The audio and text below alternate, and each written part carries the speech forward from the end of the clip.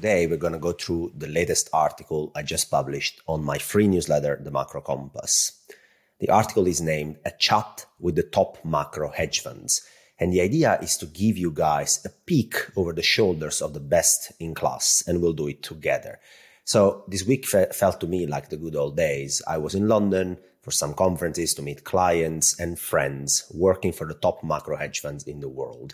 These guys are very sophisticated investors. They deploy a lot of tools, a lot of analysis to come up with trade ideas, but they excel at it because they're humble about markets. They always wonder whether there is really a good risk reward in a trade, whether macro thesis could be actually wrong. And so far, the Macro Compass has always been about sharing my never-ending macro learning journey with you guys. But today, I want to have a peek over the shoulders of the top macro hedge funds managers together with you. So this piece actually will uncover the main thinking and the market musings of three influential macro hedge fund managers, which I won't name, but they are managing money for the largest and most influential macro hedge funds in the business, and also summarize the main implications for portfolio allocations and tactical trade ideas. So the first is the CIO of a macro rates and credits focused hedge funds. This is a European gentleman. He has a long history in strategy and fund management. And when I show up to his room, he says, first question is, Alf, where is the trade? And I actually love this because you can chat all you want about macro narratives, but where is that good risk reward trade that we all look for? Now, let's discuss his backdrop first. From a macro perspective, he sees the world healing from inflationary pressures. There are a couple of reasons why. The global supply chain is easing. Core goods inventories are very large while new orders are weakening. And there is a big deleveraging going on in China, which is also likely to keep that kind of demand engine, the Chinese demand engine, at bay. And all of this is very disinflationary, he argues. And at that point, I come up with a chart and I show him the chart that you can see now on the screen that shows that markets are already implying a sharp drop in US inflation ahead. Actually, they're implying a 5+% drop in US CPI over a short period of time, over the next 4 to 6 quarters already. And to find a similar market implied inflation drop, market priced inflation drop over a 12 to 15 months period, you have to go back all the way to 2008. So I asked him, basically, this is already priced in, right? And he agrees. His point indeed is that investing isn't like painting on a white canvas. You always should compare your subjective assessment of scenarios against what the market is pricing in. And if your thesis right now is that inflation is going to slow down, well, that's kind of priced in. Where he disagrees with the markets is that the labor market will actually take a bigger hit than priced in and earlier than expected. Now, I want to add a note from my side here. I think the bull case for the housing market ahead is a total freeze, and that's the bull case. Now, why do I say that? New marginal buyers are basically priced out of the market. It's an affordability problem. Sellers will try to be on hold for as long as they can in order to avoid hitting a lower bid on the sales they're planning. Now, what this means is that the market will probably come to a total freeze, but also means that plenty of pain for housing-related job creation. The math is very simple. So given the demographics and the labor force growth, the US needs to add roughly 90 to 100K jobs a month to keep unemployment stable. Now, if you think about housing-related activity, brokers, construction, furniture shops, all of that, they account for almost 20% of US GDP and over 12 million jobs. Now, if the housing market comes to a complete freeze and all other sectors just slow towards their normal trend job creation, and only even 10% of real estate jobs are lost, you are looking at US non-farm payrolls carrying a negative sign in front of them in a few quarters. And the chart you can see now on the screen where the US National Association of Home Builders Index inverted against the unemployment rate shows that US unemployment rate by late 2023 should reach actually 7%. Is a very important chart. The housing market is the business cycle. So he says, look, Alf, this deterioration in the labor market isn't priced in yet. So I ask him, what's the trade? And he says, look, because it comes from the real estate market first, I think there is too much optimism still out there. And he wants to have downside trades in home builders, in REITs, real estate investment trusts, anything linked to the real estate market. Now, this was a very fun first meeting with a client of mine. And now moving back to the second portfolio manager, she runs money for a prominent family office nowadays. It used to be a very large macro hedge fund turned into a family office. And she is very much into the US dollar and the monetary plumbing. So the main question that she wants to address in the meeting is it going to be a death by 1,000 cuts? Or are we going to be seeing a sharp systemic risk event somewhere? She looks at the world through the lenses of the Eurodollar system, this US dollar-centric credit and economic system that we have built. Now, despite the US and the dollar accounting for only 10% of world trades and 20% of global GDP, the US dollar itself takes the lion's share of global trade invoicing, payments, and most importantly, credit creation in dollar from non-US based institutions. And the BIS at the end of 2021 reported that there are roughly 12 trillion of dollar denominated credit, bonds and loans that are sitting on the balance sheet of entities outside the US. Now, this is a very large amount and a 6 times increase in only 20 years. As long as dollars are organically flowing towards these dollar leveraged foreign entities, it's all fine. But for the last 6 to 9 months, global trade growth has actually slowed down and dollar funding is not cheap anymore. Now, this is where the angle she looks at the world from, but she also thinks that the US economy is in a much better shape than many people believe. And actually, for several reasons, consumers will be able to live with much higher rates for a decent period of time. But this in turn will force the Fed to keep pushing. And in such a dollar-centric system, it means that something will have to break. Now, where and what breaks, that matters the most for her macro thesis. And she says, look, we're in a world where what we are seeing is a death by 1,000 cuts. You're seeing a lot of idiosyncratic events happening at the fringes first, Turkey, and slowly moving towards the core. UK pension funds, for example. But those idiosyncratic risks are definitely not enough for the Fed to pivot, especially with core inflation north of 6%. A breakdown of the repo market or the treasury market, that would warrant an immediate turnaround. But she argues, and I agree with her, that nothing really is broken yet in the dollar market, in the treasury market. Yes, there are wider bid-ask spreads, a bit more illiquidity, but this is just a function of much higher volatility. If you're a market maker and these bonds are moving 10 basis points up and down every day, obviously you'll have to be much more defensive. You're already crippled by regulation. You'll have to be much more defensive when quoting risk and trades to your clients, which means wider bid-ask spreads. This is not a broken market yet, also because the repo market is still functioning pretty okay. And she says, look, if it's going to be further death by 1,000 cuts, where is the next cut? Where is the next big cut, which is still underpriced? And she actually thinks that China is the one, and China will be forced to aggressively devalue in a 2016-like environment. Now, this was another very interesting chat with somebody who looks at the world from a different angle. Now, time to move to the third influential macro hedge fund manager.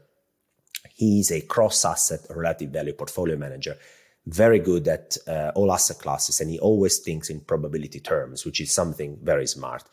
And he says that everybody is still using the framework which was prevailing over the last 10 years, and they are wrong. Now, this opening line from me is pretty strong, and the way he justifies it is that he tells me that many investors are underestimating the power of fixed income volatility and mispricing the tails. Now, bond volatility is very important for market makers and asset allocators. As we said, if the deepest, most liquid market in the world is moving by 10 basis points a day, it's going to be very hard to take risks, to price trades very tight, to take risks. Now, what happens actually if none of these tails realize? If just we stabilize at 4.5% Fed funds for several quarters in a row, by December, very likely we're going to be at 4.5% Fed funds. What if actually we just stay there and nothing happens? So what happens is that realized volatility will go down in the bond market. Implied volatility probably will go down as well. And in the chart below, you can see I charted the blue line, which is the market implied volatility for 5-year treasury yields. On the right, on orange, I charted the forward earnings yield, which is the inverse of the PE for the S&P 500. So you can see that the more volatility goes up, the more the required earnings yield goes up, which means valuations actually go down. So a more volatile bond market is negative for risk assets, but a bond market stabilizing instead could be bullish on the margin for risk assets. That's its first consideration, which I found very, very interesting. The second one is on the tails. Now, if I ask you, what's your subjective probability that once we are at 4.5% at the end of this year, at the end of 2023 will be with the Fed funds rate either at 2.5% or at 6.5%. What's your subjective probability? And most people would actually answer that they attach a higher probability that the Fed is forced to cut back to 2.5% because something has gone wrong, rather than be able to raise rates all the way to 6.5%. The market, on the other hand, assigns the same probability to both events, 11%.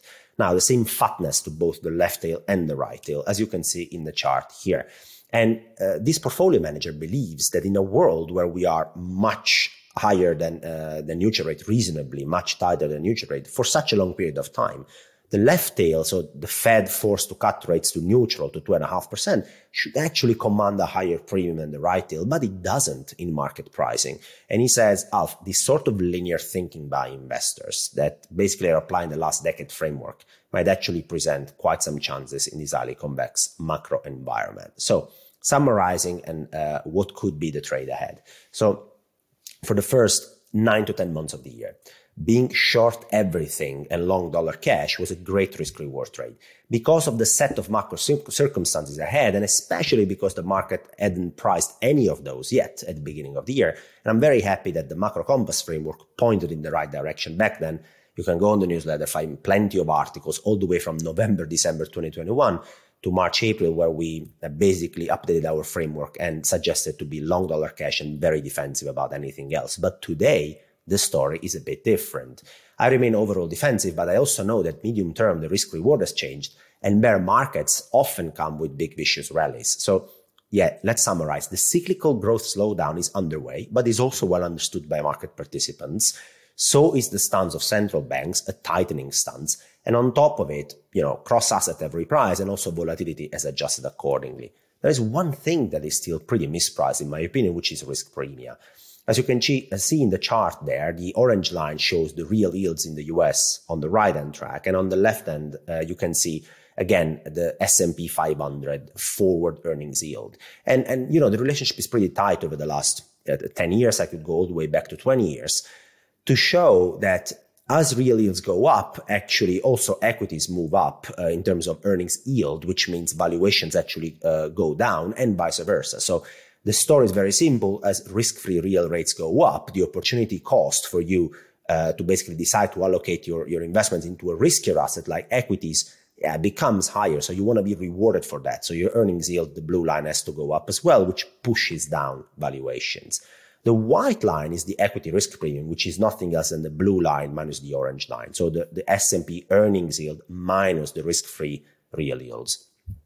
And you can see that those are trading basically at a relatively rich level over the last 10 years, which compared to the macro environment we are discussing right now, what's priced across asset classes, seems to be pretty tight.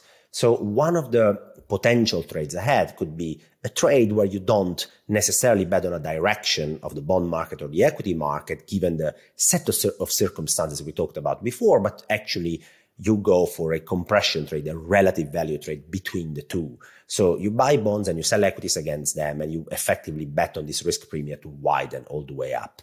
And you lose money on this trade if real yields stay here or keep moving up, but stocks don't care anymore. And that can happen, yes, if real yields are justified by accelerating earnings, accelerating growth, and it doesn't seem to be the base case here.